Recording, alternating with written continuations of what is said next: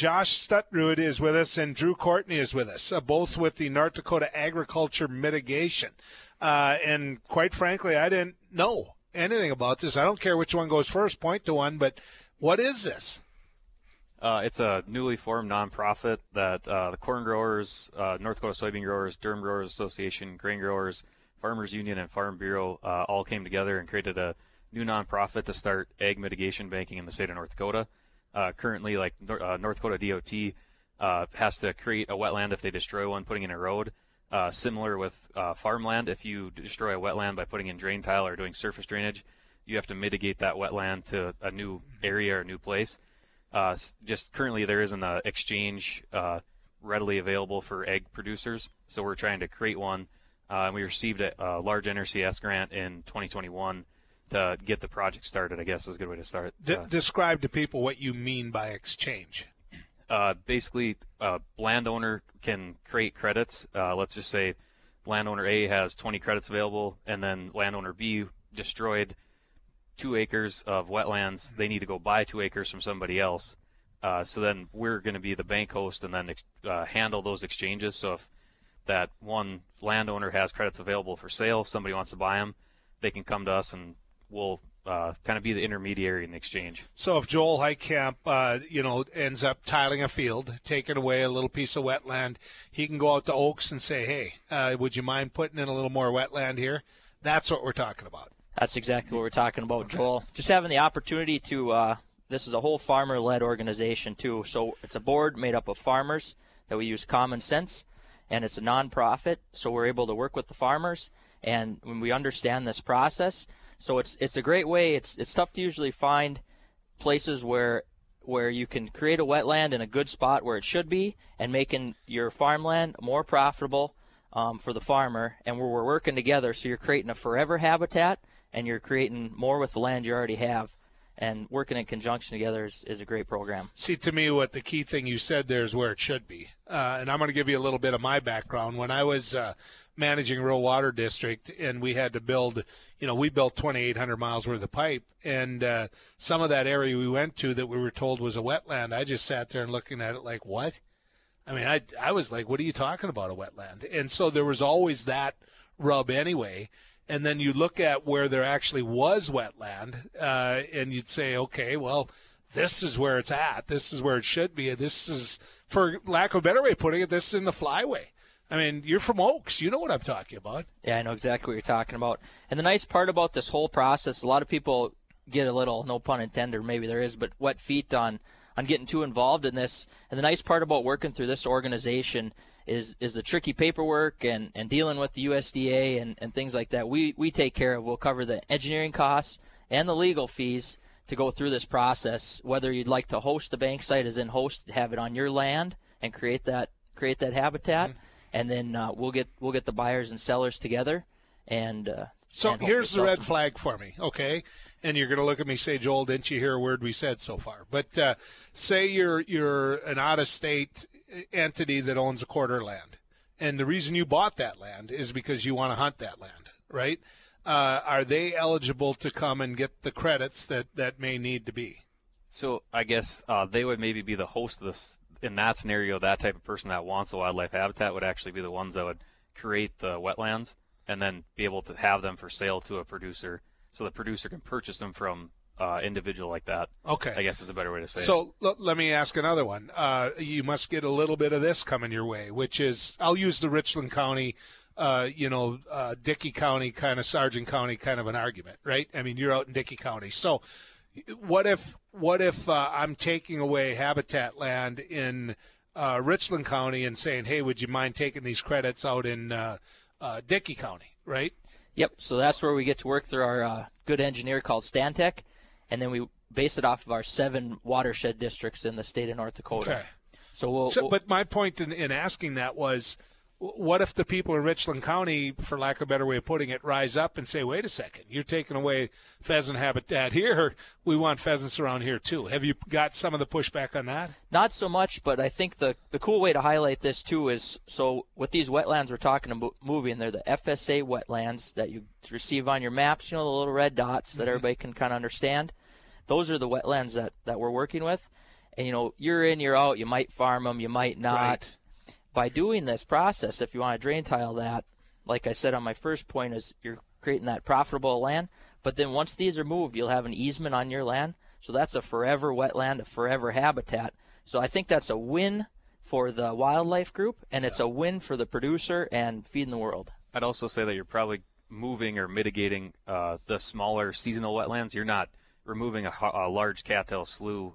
It's very cost prohibitive to do that, even not going through our program. So it's something that I think the habitat that you're concerned about eliminating is probably smaller in scale, and that's maybe even areas of fields that are farmed annually. Just early in the spring, they're wet. And that's what I wanted you to get a chance to answer, because you just described south of Rutland, where I hunt a lot, where one year it's there, the next year it's not, and everybody's like, well, it got burnt off. Well, there wasn't anything there in the first place, type of a thing. And so if you can put it somewhere else, that's good for everybody. That's really good for everybody. What's it take to do this? How do you get it accomplished? I mean, are you going out talking to every farmer, every rancher? Or how are you making this work? Well, we stopped here to talk to you, Joel. I think this is a good place to start. There you go. We've put together little social media blips and things with these 6 organizations and trying to get the word out. And it seems like mouth to mouth is the best way to spread a lot of this stuff too. But we also do have a website. I'm sure you guys will post after this interview that you can find a lot of our information on. Yeah, I'm sitting here looking at, and you got a code here, too, that we can put. Yep. I'll send that to Abby, too. Yeah, the QR code's right there, and it's ndagwetlandtrade.com. That's a lot. It's ndagwetlandtrade.com. So there. And on that website, too, if you're maybe curious about it, click around, see what's going on, and if you think you have a host site that might be a good area, no cost, no anything, no obligation, there's a place where you can upload a PDF. Right there, it'll go straight to our engineer, Matt Redka with Stantec, and he can take a quick look at that potential bank site or host site there and give you a good idea. You got some people together here, though. I mean, you did. When you've got the corn growers, the Farm Bureau, the Farm Union, you got the North Dakota grain growers, the North Dakota soybean growers, you got the U.S. durum growers. I mean, that's people who are all many times the same farmer. I get it. I realize it. But sometimes these organizations compete a little bit, too, right? I mean, to get all of them working in the same way, to rowing in the same boat, that's a good day, guys. I think across the state, everybody just realized the need for a program like this, and especially a farmer-led nonprofit. There's a few other programs that do something similar, but that's a for-profit thing, and we're just here doing something for the farmers. With making these sure groups. people connect. Yes. Yeah, that's what this is about. Trying to give everybody the opportunity to facilitate, if they're so desire, to mitigate a wetland. That's our biggest goal. And like you described, all these organizations across the state, there's drain tile going in it seems like in a lot of places throughout the state instead of just the Red River Valley, for example. Yeah, it is. Yeah. And when you guys are the young guys, I mean, when you're dead and buried, it's still going to be happening. I mean, it's the new way. I mean, there's no question about that. All right, before I let you go and you get back to your meetings, one more time, how do people get in touch with you? What do you want them to do? I guess the easiest way is to connect with us on our website, and if you're interested in buying credits or hosting a bank site, we have a contact us page on our website, and then you can just reach out to us, and we can get in contact with you and be able to do that. Yeah, another easy way, everybody across the state's involved with one of these groups, I would say, the durum, soybean, grain, Farmers Union, Farm Bureau, and corn. If you reach out to any of those organizations, they're all well invested into this, and they'll be able to shoot you in the right way, whether it's with a phone number or contacting us. So one more time, I'm going to put this out there, ndagwetlandtrade.com. That's ndagwetlandtrade.com. You just got a bunch of people's attention, and the reason is because it may not be next year, it may not be the year after, but they're starting to plan out in affordability. You know, hey, this year this is my goal. This year that's my goal, in terms of being able to tile, in terms of being able to work some of that. Yeah, and we also didn't touch on, the financial incentives. Stick around then. You don't got to go to the meeting. You can hang out with me yet, right? Oh, these guys look like they're skipping school. All right, this is a good day. Welcome back to the News and Views Radio Network. John Stutrud and Drew Courtney are still with me. They're with the North Dakota Agriculture Mitigation Program that got a grant to see if they could make this baby work, which I think we did a pretty good job of describing. But there's questions that are coming, guys. And in the end, Drew, make sure you're ready to tell everybody how to get in touch with you again. But it says, with all the increased acreage of southern Red River Valley getting subsurfaced, drain tiled, what does this do to the flood situation, Fargo flood situation, better or worse? I'm going to take a run at that one. It makes it better because you can manage it. That's the key to all of it, right? I mean, it makes it better. Yeah, it slows down your runoff tremendously. It just creates that huge sponge in the soil. NDSU's got some great data out on that on CFM releases due to drain tile and things. It's always a little more deceiving when you see a little water coming out of a pump, which is about 100 times less than the actual overland flooding that would occur if you didn't have that large sponge as a soil. There's another part to that too. You can shut it off. You can manage it, and so let's just keep that in mind. Instead of just mitigating, why don't they also help with appealing existing wetlands? Guys? That's more of a legal issue with appealing existing wetlands, so that's not necessarily involved with mitigation, but that's essentially what we're trying to do is move those existing wetlands to other areas that are more suitable. If you have a piece of land that has a drainage ditch going through it prior to 1985, if I'm thinking correctly, Swamp Busters, then that's the easiest thing for us to work with because we can plug the drain and create a wetland really easily. But if you have an existing slough, that doesn't qualify for our program purposes.